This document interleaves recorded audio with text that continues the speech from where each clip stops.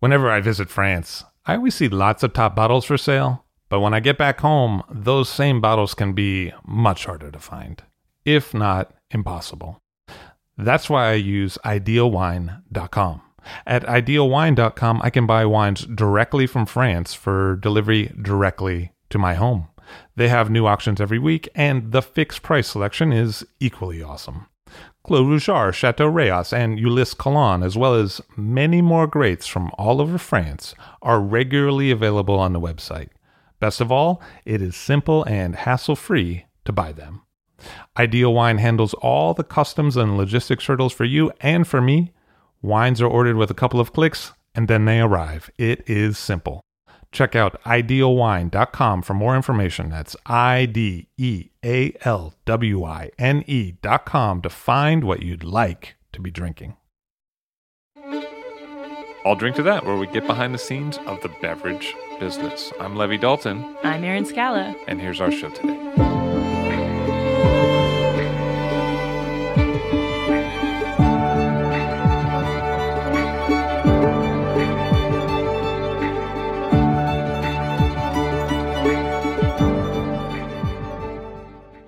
Chris Desor, a founder of Verity Wine Partners, on the show. Hello, sir. How are you? Very well, thank you. Very nice to see you. Likewise. You're a Baltimore guy. I am. Yeah, what was that like?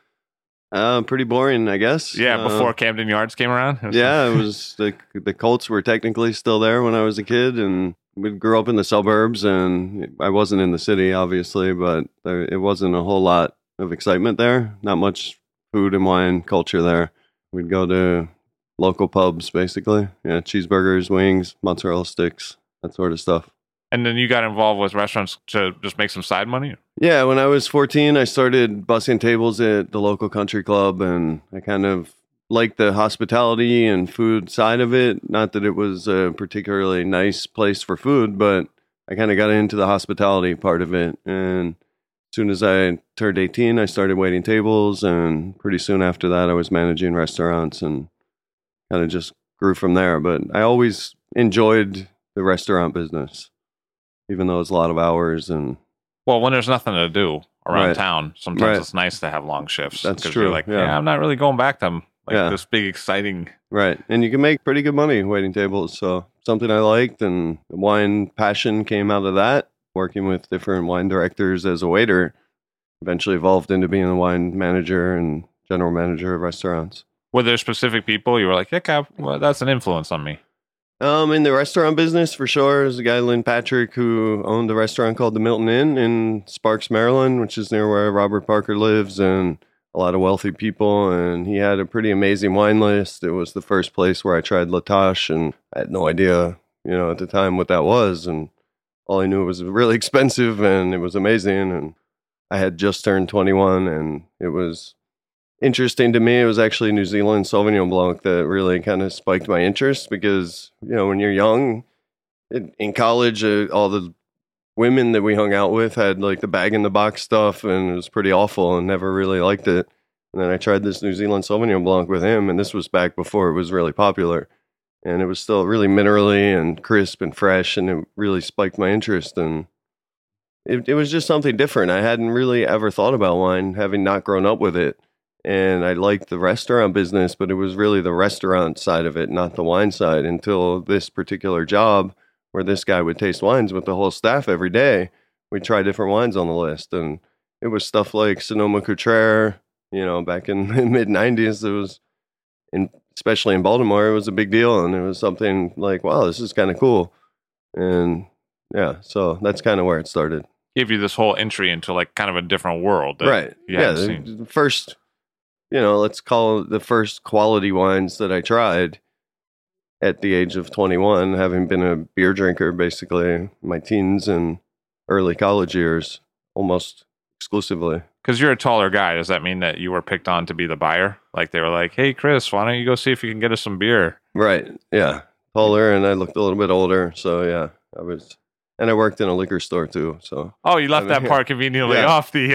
That made it pretty easy to get the alcohol. So, as opposed to putting it here on the shelf, putting it there in the basket, worked out. Yeah, and I won't say the store, but the owner would let us buy wine even though I was underage. So So actually, kind of a big help to your career there. Yeah, like early sure. on. Yeah, for sure. Yeah. And, every aspect of our business, you can learn something. I mean, I was basically just stocking the shelves and folding down boxes and doing that sort of stuff. But, it's some experience in a retail store that I have that helps me translate that into our job, which is selling wine to retail and restaurants. So, but I feel like you gravitated more at that time to the restaurant side. for sure. Yeah. The retail job was a really easy one right by my house where I was living with my roommates. And it was just a convenience thing. I was also waiting tables at the same time. That was the day gig. And then the night gig was at the restaurant. So I think now, it's pretty common to have a younger person be like the wine director of Right. a restaurant, someone in their 20s, 25, 26. But I feel like that also happened to you like in the 90s, right? Late 90s? Yeah, I was 23, I guess, about when I had my first job purchasing the wine. I didn't select the wines, but I would put the orders in and I would schlep all the cases up and down the stairs and The exotic stuff, the fun yeah, stuff. all the fun stuff. I think I was about 24 when I got my first buying job and then managing a restaurant and buying the wine. So every step of the way, I've kind of always looked at what I could be doing more and how I could be more productive and helpful with whichever job I was doing at the time. So that must have screwed you over for your career, trying to be a helpful dude. Yeah, there's not a lot of people appreciate it. But What was the segue from restaurant to wholesale? I was buying wine at a restaurant in DC, and one of my preferred salespeople had told me about a job. He was a supplier, he wasn't a distributor. And he told me about a job at his distributor, which was the Henry Wine Group, which back then was pretty new in DC. And they had a really incredible portfolio, especially at that time. It was the middle of the Parker craze, and we sold like the Jorge Ordonez, Eric Solomon, classical wines of Spain, and big California names like Turley, Sinaquanon, all the stuff that people really wanted, and especially in DC where Parker is his backyard. So I got to kind of the Grateful Palate also, which was, I would just wait for the Parker's issue to come out, and I'd wake up super early in the morning, and as soon as it came out, I'd be on the phone with all my customers, and all the wine would be gone by the time the other salespeople woke up. It was it was pretty interesting. And the craze, it was really serious how much wine that guy sell if he gave it a good score, especially back then. But it really benefited someone who was a go-getter and getting Right. after it, because it was really about getting the product and then reselling it Right, very quickly. right. And it was always about also trying to balance, though, and making sure my customers that existed already and that were into those wines didn't get completely screwed just because this big score came out. So it was a little bit of a balance of setting aside some cases for this account, but making sure I blew out as many cases as I could on the phone. Back then, no text messages really, and it was predominantly picking up the phone and dialing for dollars. And that was about when price spreads started to really happen, like where you were like, okay, this wine is to $300, $400, $500, and this wine is $20, and both of them are 91 points. Right. Yep, for sure. A lot of like the middle price range wines, especially with people like Grateful Palate and Jorge Ordonez, they had $12 retail wines that were getting 93, 94 points, and it was total chaos. Like people would go nuts, and every account wanted as many cases as they could get. Like Marquis Phillips and stuff. For sure. That was a big one. I made a few bucks selling that stuff, for sure. Yeah. I mean, that For was good or bad. right. But I mean, it was a different time. In a way. It was. And that Yeah. stuff was actually cool back then. Restaurants liked it too. I mean, now it's not as cool to get a big score as it used to be, I guess. I mean, I don't think there's anything wrong with it, of course. And we love when our wines get big press because it makes our sales easier. But back then, it was cool for everybody. Everybody wanted the Grateful Palate stuff. From what I understand, the Veritas here was like their biggest customer. So really fine dining restaurants were all over this stuff. I remember as a sommelier, a person coming in, looking and seeing that I had some Marquis Phillips, and then coming back every day that week to drink it. Yeah. Every Shiraz number day. 9. Remember that Yeah, one? yeah. I think that's what it was. I don't know. It was That was the one that always got like 99, 100 points. Yeah. Yeah. And it was like $50 also. I was so clueless. I didn't know what it was. Right. And the distributor's like, I broke off some of this for you because, Right. I like you. We're doing some good business. So here's Right. your 10 cases or whatever it was. Yeah. And I put it on the list, and this guy saw it. And then he proceeded to come back every single Yep. day Yeah. to drink it. Yeah, and the craze of the Robert Parker consumers coming in, and they wanted that stuff that got the 99 points. And I don't think that happens that much in restaurants anymore anyway. So what you really saw was wine becoming some serious business. Yeah, for sure. What was the Henry Wine Group like? I mean, They were a California-based company, and they're still in California. They moved into the East Coast. They started with a guy named Jim Arsenault, who started a company called The Wine Source in DC. He's pretty much a legend in DC. He brought all the best cool California stuff before it was cool to DC. And then he took on some partnership with the Henry Wine Group and opened there. He's the one who hired me there. And at the time, they were a pretty big deal in California. They were over $100 million in revenue. They were the Winebow distributor, and they were kind of neck and neck with Winebow in the country for being the fine wine leader sales-wise. And then Country Vintner bought them a few years after I left, so the Vintner Group now kind of controls the whole Mid-Atlantic there. And Henry Wine Group was part of that acquisition, so they don't exist on the East Coast anymore. They're still a California company, but not really the same as it was back then. but they got successful enough that someone would be interested in buying them, which Yeah. is always a sign of That's right. doing pretty good. Yeah, sure. For sure. And that's probably when you started to forge some interesting and long-term relationships, like you represent Eric Solomon today. Yes, correct. Yeah, a lot of the suppliers that we started our company with were people I worked with at the Henry Wine Group in DC that I made a connection with. My first supplier job in New York was with a supplier, Desor Wine, and he was a supplier of mine in DC. I always try and stay in touch with people as I move on from one job to the next, and even if they leave their job, I keep in contact with them.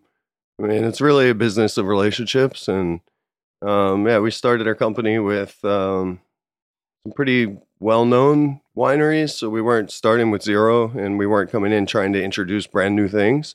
We're working with people like Hedges and Classical Wines of Spain and Montanor and Stuhlmuller when we started, and it was stuff that people already knew and bought, so we could walk in and say, hey, we're the ones that have this now, rather than going in and saying, hey, we're the new company and we have a bunch of stuff that you don't know. You want to give us a chance? And we knew that there were so many companies already in this market that doing it the latter way would have been really difficult. So what was the segue from DC to New York? I wanted to get into management, and there weren't any jobs in DC, essentially. So I started looking online for jobs in New York, and I actually got a job as the fine wine manager at Peerless. Oh, If you okay. remember them? Yeah, the precursor. Right, which is now Charmer and Peerless together, which formed Empire. So that happened after I left there. There's kind of a history of after I leave places, they merge or get sold. But I mean, the difference between DC and New York must have been pretty. What struck you about that? I think the biggest difference was, I think, just how competitive it is here, and how, like, when I was in DC as a buyer, I bought from everyone that walked in the door, and it was about 8 total people. If you buy in New York from everyone that walks in the door, you're not even going to be able to, your accountant's going to kill you. You're not even going to be able to keep track of all the vendors. There's 200 licensed wholesalers in New York. I mean, in DC, I literally bought from everyone that walked in the door that brought me a wine that I liked. And I would taste with anyone that came in, and I would see maybe 2 or 3 reps a day. If you open your doors like that in New York, you would have to just start throwing people out, because there'd be a line of 30 people waiting outside the door. And I think that was the biggest difference, was just how unwelcoming customers were, because of very good reason why. Because if they're super welcoming, they're going to be overwhelmed with hundreds of salespeople waiting outside their door every day. And that was probably the biggest difference and thing that I needed to deal with, that adjustment. Trying to get over that hump of Right. having them let you in. Right. Yeah. And just getting them to say, oh, okay, yeah, I'll give you the time. You can come by, bring some wines. Yeah. So And- later, when you had some recognized brands like Montanor, Right. which hit some price points Right. that are retail friendly, Right. that was probably helpful. doing Yeah, that. for sure. And, no offense to Peerless, but it wasn't easy going in and saying I'm from Peerless. And, I'd never, in DC, the really big companies aren't hated. In New York, they're really disliked. And I don't know if that's right or wrong, but the buyers, and I was the fine wine manager, so I was going into the fine wine accounts, and they did not like Peerless. I'd say I'm from Peerless, and they'd be like, you can leave now. And so once I moved over to the supplier side, it was a lot easier, because I was working with smaller brands, and I was going through Lauber, which was still really well loved in the city, and they had great relationships, and they opened a lot of doors for me to go in and make it much easier to sell wine to people. You saw a transition from peerless to supply side, and you're like, let me do that. Yeah. What was that opportunity? It was called a company called Desor Wine, and it was basically a broker, and we were the broker for the wines I had mentioned just before. That was the beginning of Verity Wine Partners. Those wines were with me as the broker in New York and New Jersey, and as the things at Lauber started to become less good for me, I started looking for new distribution for my wines. What era is that? This is middle of '08. Okay, so also some, like, the height of a financial boom Right. that's starting to unravel. Right. The economy is just starting to fall apart, and all the quality distributors in New York had shut their doors to new suppliers. I would have had to split my book up amongst 4 or 5 different distributors. And I never really came at it with the intention of starting our own business. I went looking for new distribution, and I found a lot of dead ends. And I had really good wines, just people were just automatically saying no at that time because everything was going down and they needed to, batten down the hatches and focus on what they had. Intelligently so, of course.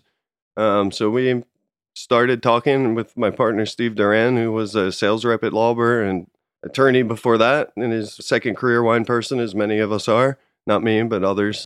So he and I started talking, and his wife was a Harvard MBA, and she said, look, we can put a business plan together.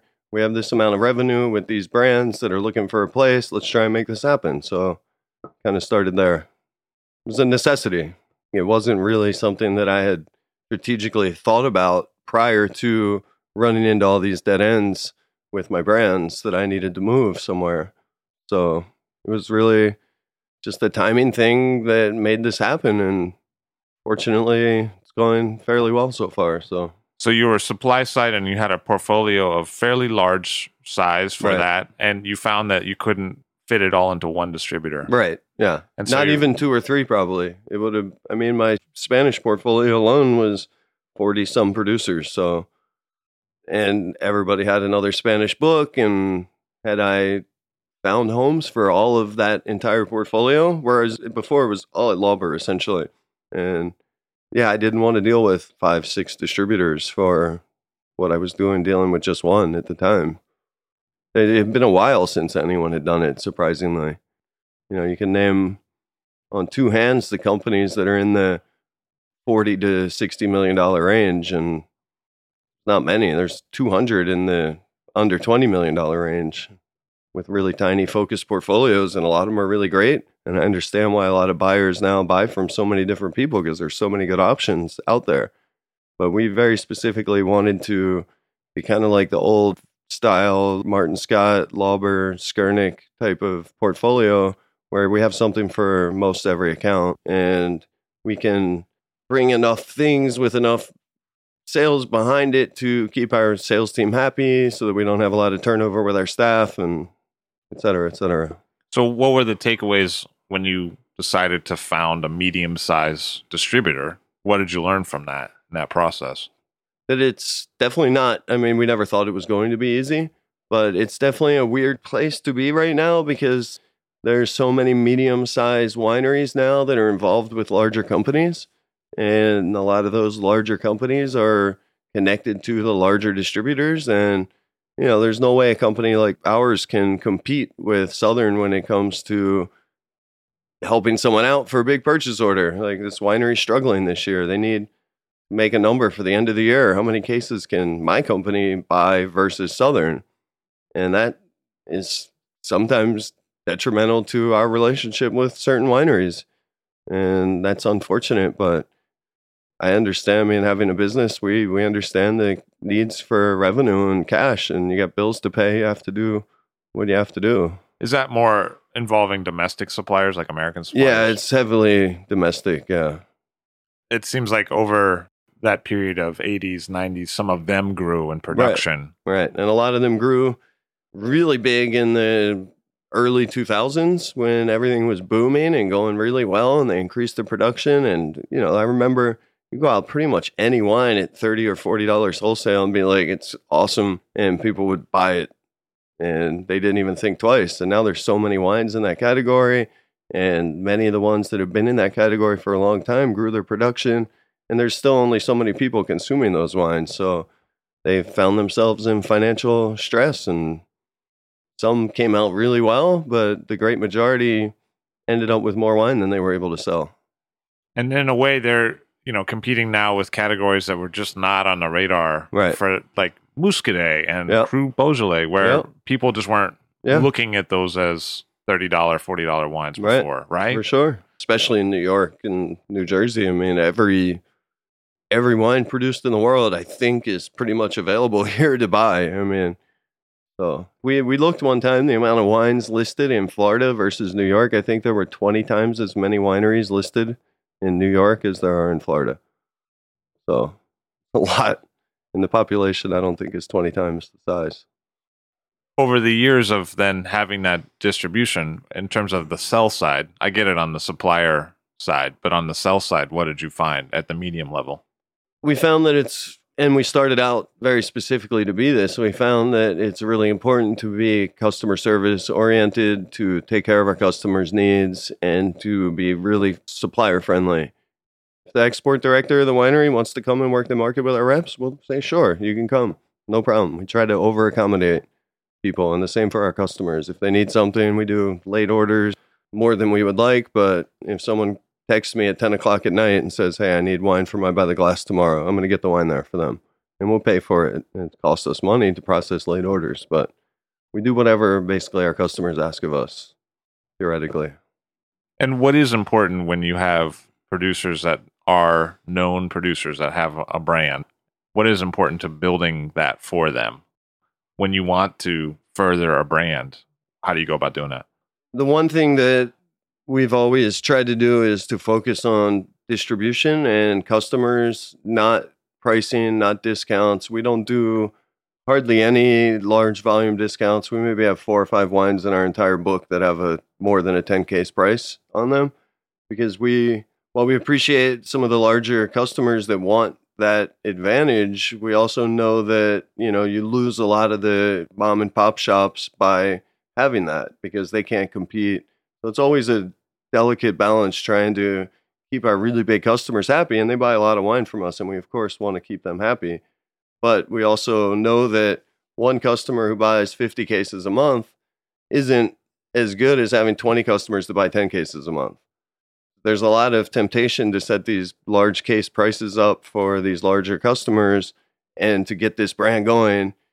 But long term, that's detrimental to the brand's health, because you're relying on fewer customers with lesser volume. Whereas we try and put the great majority of our inexpensive wines, the deep deals, on 10 cases. And we try and get it into as many places as possible. And if one of the big stores wants to buy it, we're super happy about that. But also, if the only way they're going to buy it is if we give them a super deep discount and we don't make any money, then we're not going to do that. That also keeps the wine at a certain price point. It helps do that. It's pretty hard to keep it anywhere nowadays, because you have so many people that'll just take a $12 wine and put it at $12.99 on Wine Searcher, and they may not even have bought the wine. A lot of them just connect to our beverage media feed and put the wine at $12.99 when it's wholesales at $12. And we get a lot of phone calls from other distributors and our suppliers like, why is this guy so low? Well, we actually haven't even sold him the wine. It's like ghost inventory. They're like, once they get the order, they'll buy it from you. Right, exactly. And so for that reason, it's a cash flow business. So they're not sitting on inventory because they haven't bought it from you yet. And they think that they can charge much less for it because they haven't done the outlay until the order's in. That's correct, yeah. But at some point, somebody has to be holding some wine, and that's you. Yeah, we end up holding it. Yeah. That must have been maybe an unexpected change over the last few years. I mean, I feel like Wine Searcher is so far removed from that environment that you talked about earlier when it was like on the phone. Right. And it didn't exist. I mean, I don't know how old Wine Searcher is, but it definitely came around about when we started. I think maybe 7 years ago at most. But, it's a great tool for consumers, but it's really bad for wineries who are trying to protect the price, who sell direct to consumers themselves, and then they have their wine on Wine Searcher less than they sell it. In any winery of size, and especially of higher end, they can't sustain their business without doing direct to consumer business, because that's where they make their best money, because they're selling it essentially a little below retail directly to the consumer, which I'm all for. Anything that any winery has to do to make their margins and make their money so they can then sell us their product at a reasonable price. and they can be happy and make their money and not have to revert to going and making some deal to get out of financial stress. So, which is better for us. And the healthier financially all of our producers are, the better for us, because we provide a very good service. And as long as they're financially stable, then they're going to prefer being with a company like us, I think. But again, that's more of a domestic thing. It's almost entirely domestic, yeah. So do you see a big difference between selling, because you do sell a lot of imported wine. It's not like you don't. So do you see a big difference in those two markets? The best thing for us about dealing with domestic wines, and it's been a big focus for us in the last couple of years, especially, besides the fact that we really see a lot of great things happening, in America in general, Oregon, Washington, California, New York State. There's lots of cool stuff happening. But besides that, it's a much easier business to manage because our inventory is 3 weeks away versus 2 months sometimes from Italy or France, sometimes longer, depending on how proactive the winery is. But it's a lot easier to manage that business and to manage the growth, the sales, and obviously in the inventory intense business, that's a very important thing, is making sure that you're moving your inventory and you're not sitting on it for too long. And so predicting the sales on domestic wines is much easier because we can take less of an investment to start. And then once the sales pick up, we'll have more wine in a couple weeks. We get wine from California sometimes in 2 weeks. And there's no currency fluctuation. Yeah, exactly. Which right now is a very good thing, the currency fluctuation. But who knows, long term, nobody wants to guess how much money they're going to make on something. And the euro is really unstable. So. And at the same time, in Europe, they're a little more likely to strike at the dock or whatever. Yeah, all the time. All the time. In August, good luck getting any wine out of Europe. They're just closed. They're like, sorry, we'll be gone for a month. Okay. Well, that the busiest time of year is starting exactly right now when we need to order the wine. No, you need to order that in July, or you can wait till September. And we order in September, it's too late. So we have to load in all of our wine from every import market, but Europe in particular, in July. And it comes in early September, and we don't even need it yet. But we have to sit on it until the business picks up in October. So it's just a lot easier in dealing with domestic wines. It's, again, cash flow. Yeah, cash flow is very important. Obviously, we're a 6-year-old company, and, lots of bumps in the road since we started, and it's always important to manage the cash flow. And at the same time, the educational curve on varietally labeled domestic wines is probably super easy. You're not having to explain, this is a Corbière. Right. And every account almost in New York and New Jersey has domestic wines. I mean, there's maybe a couple hundred accounts in both states that don't sell domestic wines. And then you have Italian wines where this is the group of accounts that sell a lot of Italian wine. And then you have French wines. So everybody has domestic wines on their list. Almost everybody, anyway. So again, looking, you have a much bigger target, yeah. And a real desire not to get too micro marketed, so that if something goes bad in that segment of the market, you don't go down. Basically, right. Is that the idea? Yeah, for sure. Because it's the same thing where you're like, we really don't want this wine with just 3 retailers. We'd rather spread it. Right, for sure. That also implies that the market's just more fickle now, and that people just might change and be like, no, we're not doing that anymore. And you're like, oh, because I have all the cases that I bought. Yeah. Thinking that you would. Yeah. I mean, that's obviously another challenge. And one of the benefits of spreading the sales around more is 1 or 2 accounts decide they don't want it anymore, which is certainly their prerogative. And I understand. I changed my list all the time when I was a buyer. So, yeah, having more people buying it on lesser volumes is much more safe for us as far as our investment in our inventory. Yeah. So outside of the retail consumer, which I feel like we've addressed some, right. What about the restaurant consumer in New York? I mean, what does that look like right now? I think it's really great. I mean, there's an amazing scene in New York right now. There's so many great restaurants opening. There's so many people promoting obscure wines. Well, they're not even obscure anymore. What we would have called obscure 10 years ago is now everyday stuff. Like you mentioned, Beaujolais and Muscadet. Every restaurant in New York has both, in sometimes 5-10 selections of each. And, I think it's really, the restaurant sommeliers are constantly looking for what the greatest wine they can find at the best prices. And that's Beaujolais and Muscadet. Like Muscadet is Chablis for half the money. Beaujolais like red Burgundy for a third of the money. I mean, who doesn't love that? I mean, it hasn't necessarily made its way completely into the mainstream, but every good restaurant has both of those things. Yeah.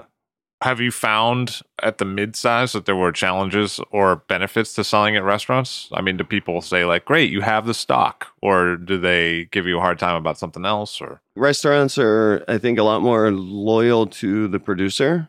I mean, if they like a particular producer, and very high percentage of the wines that we sell don't have year-round continuity from one item to the next. It's a small producer who makes 2,000 cases and 10 different wines. And if you run out of one, the restaurant is a lot more likely to say, all right, what else do you have from them? Oh, I'll take that other one from the same guy that I love. Where the retail is a little more focused on the particular wine because they have their customers that come in and want that specific thing. And I understand that. Whereas in the restaurant, you have a lot more hands-on selling to the consumer. So you can say, oh, I wanted this Burgundy from this vineyard.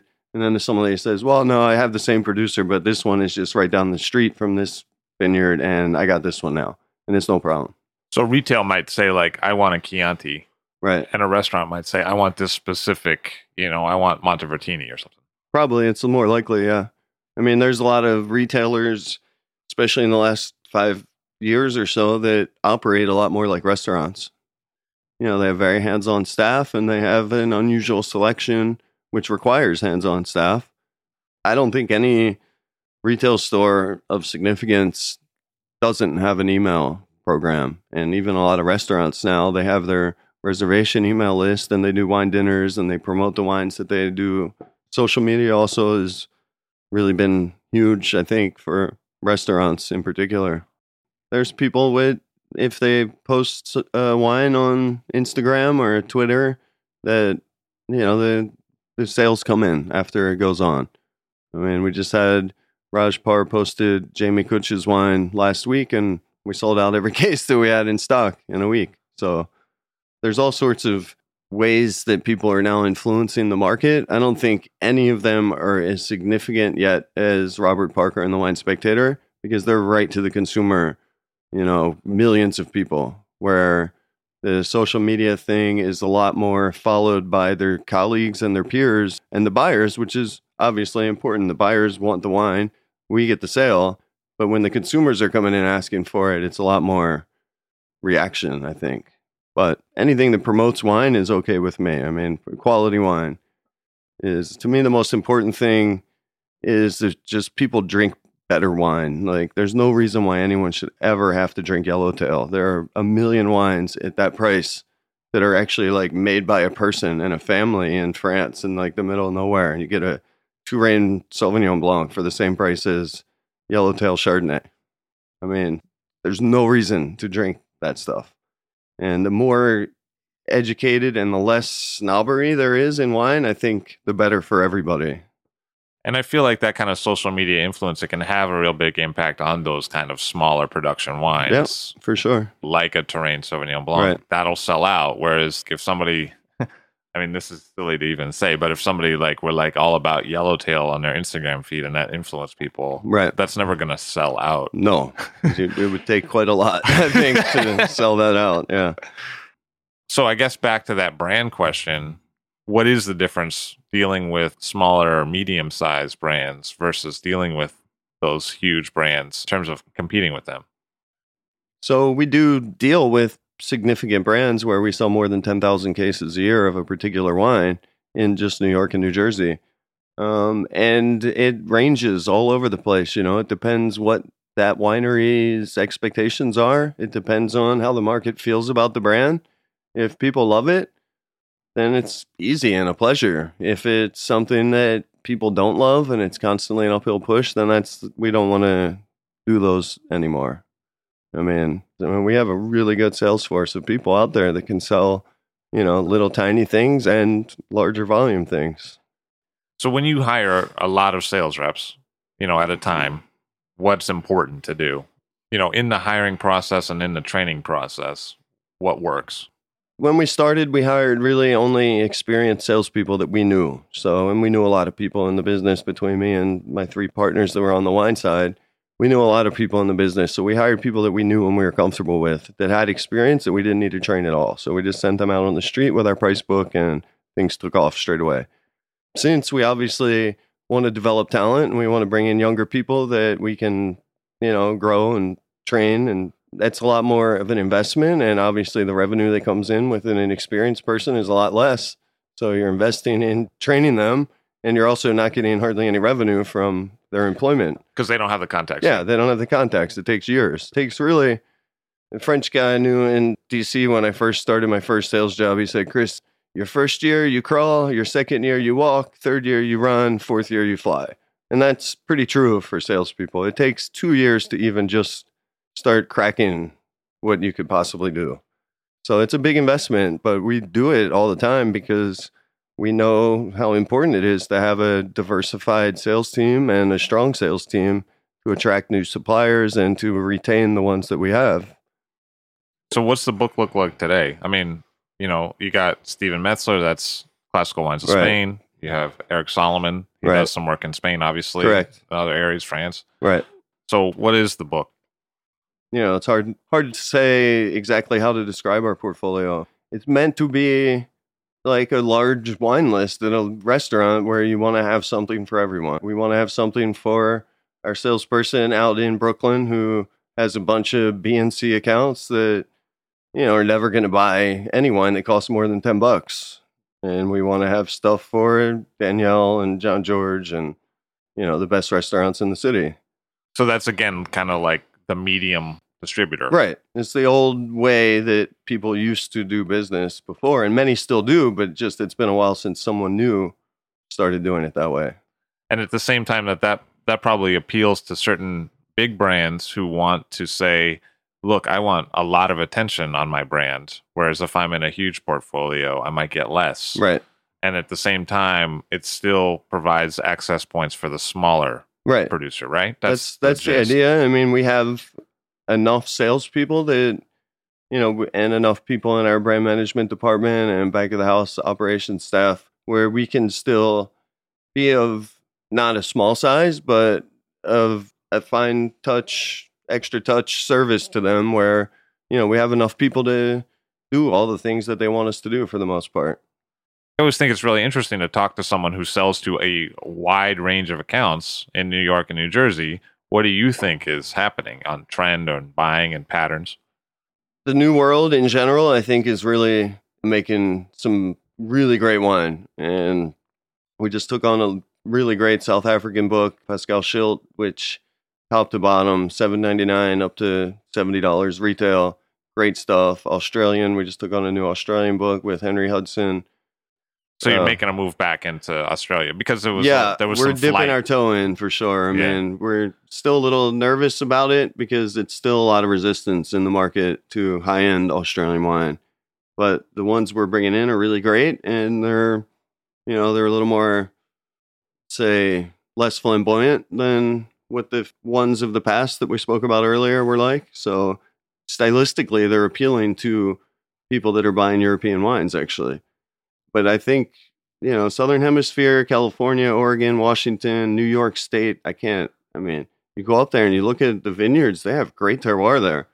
And there's so many people of significance starting to go there. And it's going to be really interesting to see how that develops in the next 10 or 20 years, because there's already a handful of people making world-class wines there, and it's just going to get crazy. So basically, what you see is the pendulum's going to swing back to favor the new world. Maybe not in the same way or the same brands or the same regions as it did back in the 90s, but that swing away is going to end and just move back towards the new world.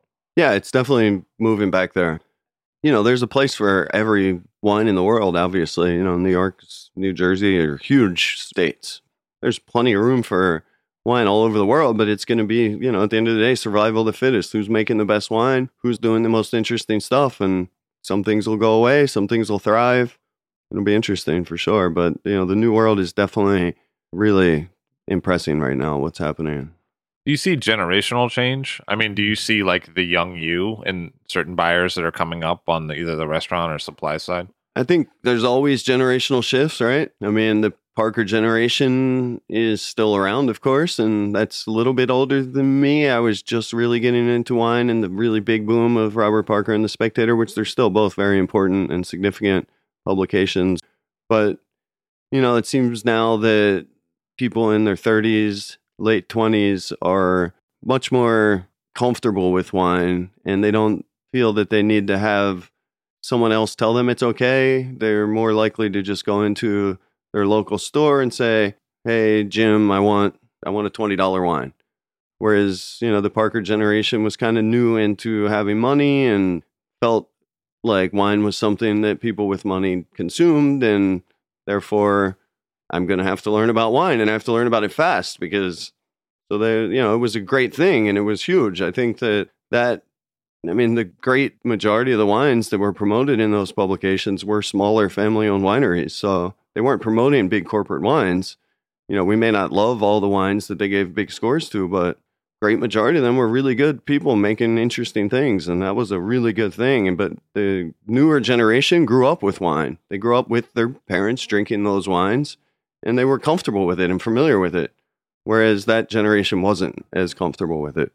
So they feel less the need to have like an authority figure tell them what to drink, but they're interested in learning about what to drink. Exactly. Yeah, they're interested. They don't need the seal of approval from someone else as much. But everybody wants that. It's right at some level, especially if you're spending a lot of money. You're going to go buy a $100 bottle in the store. You want the guy at the shop to tell you, yeah, this is great stuff. Get this. Everyone wants to feel like they're drinking the coolest thing. Right. For sure. And I think that, the wine business is changing so much that, the best thing that could happen to any of us in the wine business, no matter how fancy or not fancy our company might be, is having more people drinking wine and drinking better wine, upgrading from the corporate inexpensive brands that spend 80% of the cost of that bottle on marketing, whereas, you can get this wine at the same price from a farmer who doesn't spend any money on anything except the tractor and the barrels or the tanks. That is a really good thing, I think. And the casual level of wine drinking that's starting to happen, where one of our best-selling wines is in a can. It's great. We sell it everywhere. Underwood, it's one of our best-selling wines, and it's in a can. Fantastic. One of my salespeople sent a picture the other day of a guy on the subway drinking an Underwood can of wine while he was riding on the subway. So that guy's in jail now. Yeah. I'm just kidding. It looks like a soda can, I think. So. Right. I'm totally kidding.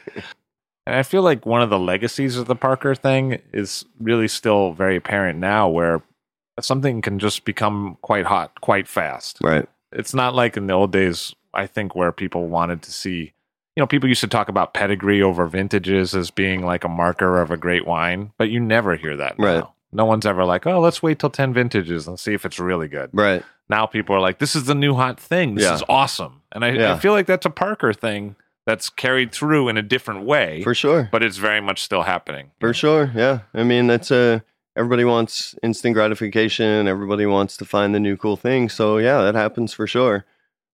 Not that there's anything wrong with that. I think quite often both are correct. Like, yeah, this thing is really great.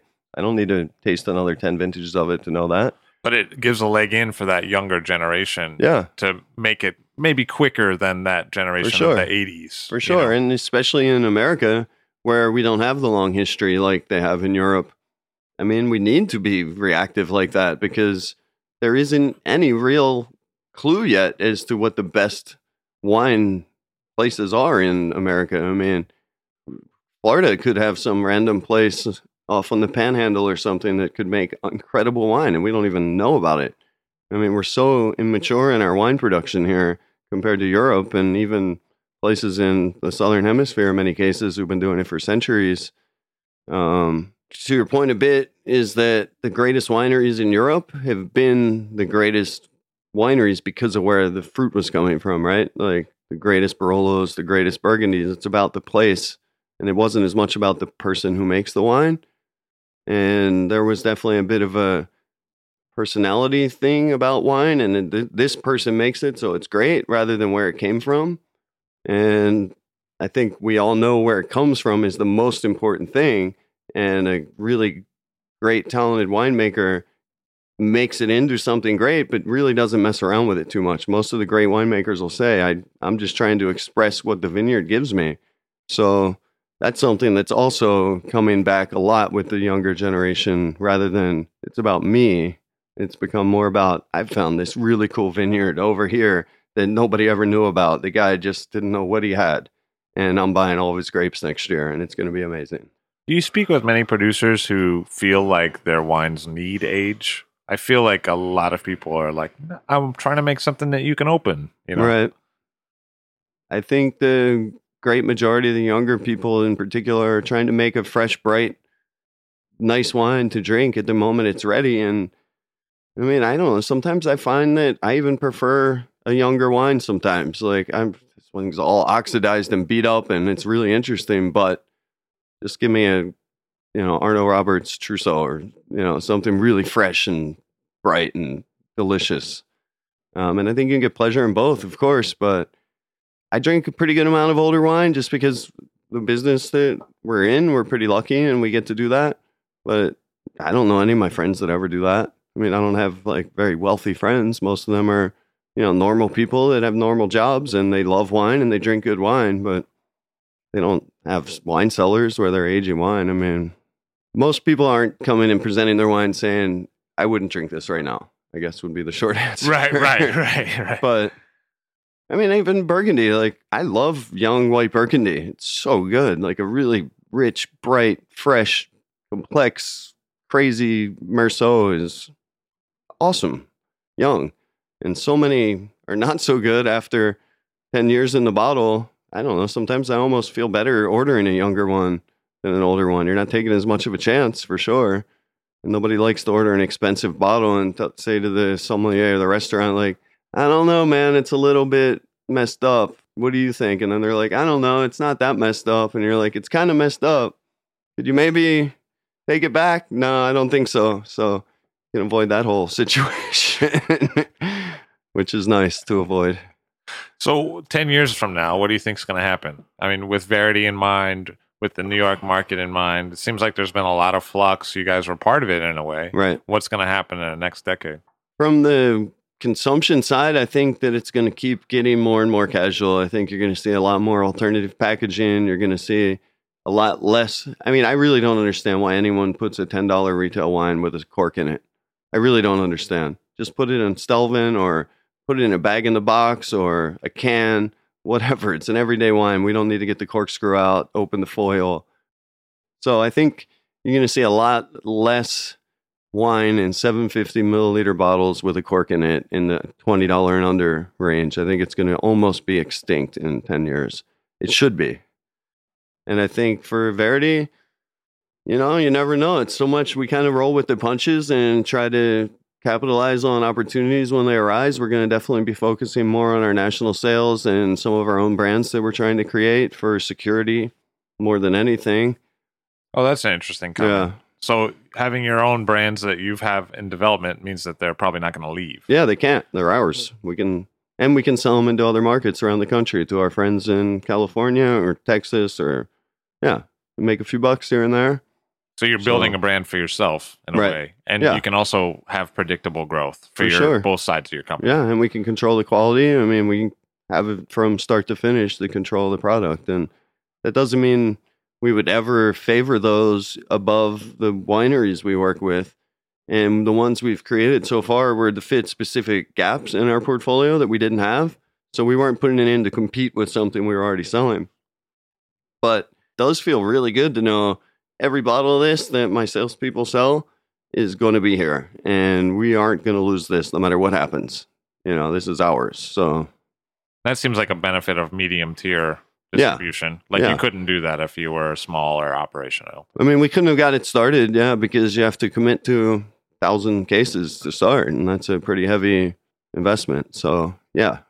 What else do you think is going to be really key? My hope is that someone new doesn't come along that co-ops the intention of the younger consumer and is able to direct them to the things they want them drinking. My hope is that the large corporate wineries aren't able to start doing social media and commercials and marketing that's going to start directing the consumer to their brands more so than the family-owned wineries. So you're saying if Constellation comes out with a Trousseau and starts Yeah. marketing it on Instagram, that could be a problem for... Or even just any of their wines, and they actually start doing it intelligently, and, and people... I mean, wines are way less branded than any other alcoholic beverage, right? Like, it's not... There aren't people that say, I only drink Absolute, which with booze, that is very much the case. It's changing too there also, but... I want people drinking stuff that comes from a person that isn't 70-80% of the cost of that product from their marketing budget and their sales team and et cetera, et cetera. And then, you're always wondering who the next big thing's going to be. There's a lot of influential people right now, and you never know. Someone crazy might just show up in a week and influence every single 20-something-year-old kid to drink this certain wine. And who knows?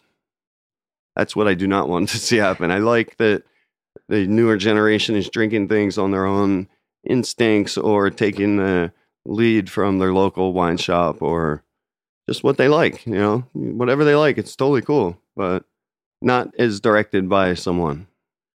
Chris Desor likes that consumers are following their own instincts today in the wine market. Thank you very much for being here today. Thanks, Levy. Chris Desor, one of the co-founders of Verity Wine Partners in New York and New Jersey. All Drink to That is hosted and produced by myself, Levy Dalton. Aaron Scala has contributed original pieces. Editorial assistance has been provided by Bill Kimsey. The show music was performed and composed by Rob Moose and Thomas Bartlett. Show artwork by Alicia Tenoyan. T-shirts, sweatshirts, coffee mugs, and so much more, including show stickers, notebooks, and even gift wrap, are available for sale if you check the show website, alldrinktothatpod.com. That's ILL drinktothatpod.com, which is the same place you'd go to sign up for our email list or to make one of the crucially important donations that help keep this show operating. You can donate from anywhere using PayPal or Stripe on the show website. Remember to hit subscribe or to follow this show in your favorite podcast app, please. That's super important to see every episode. And thank you for listening.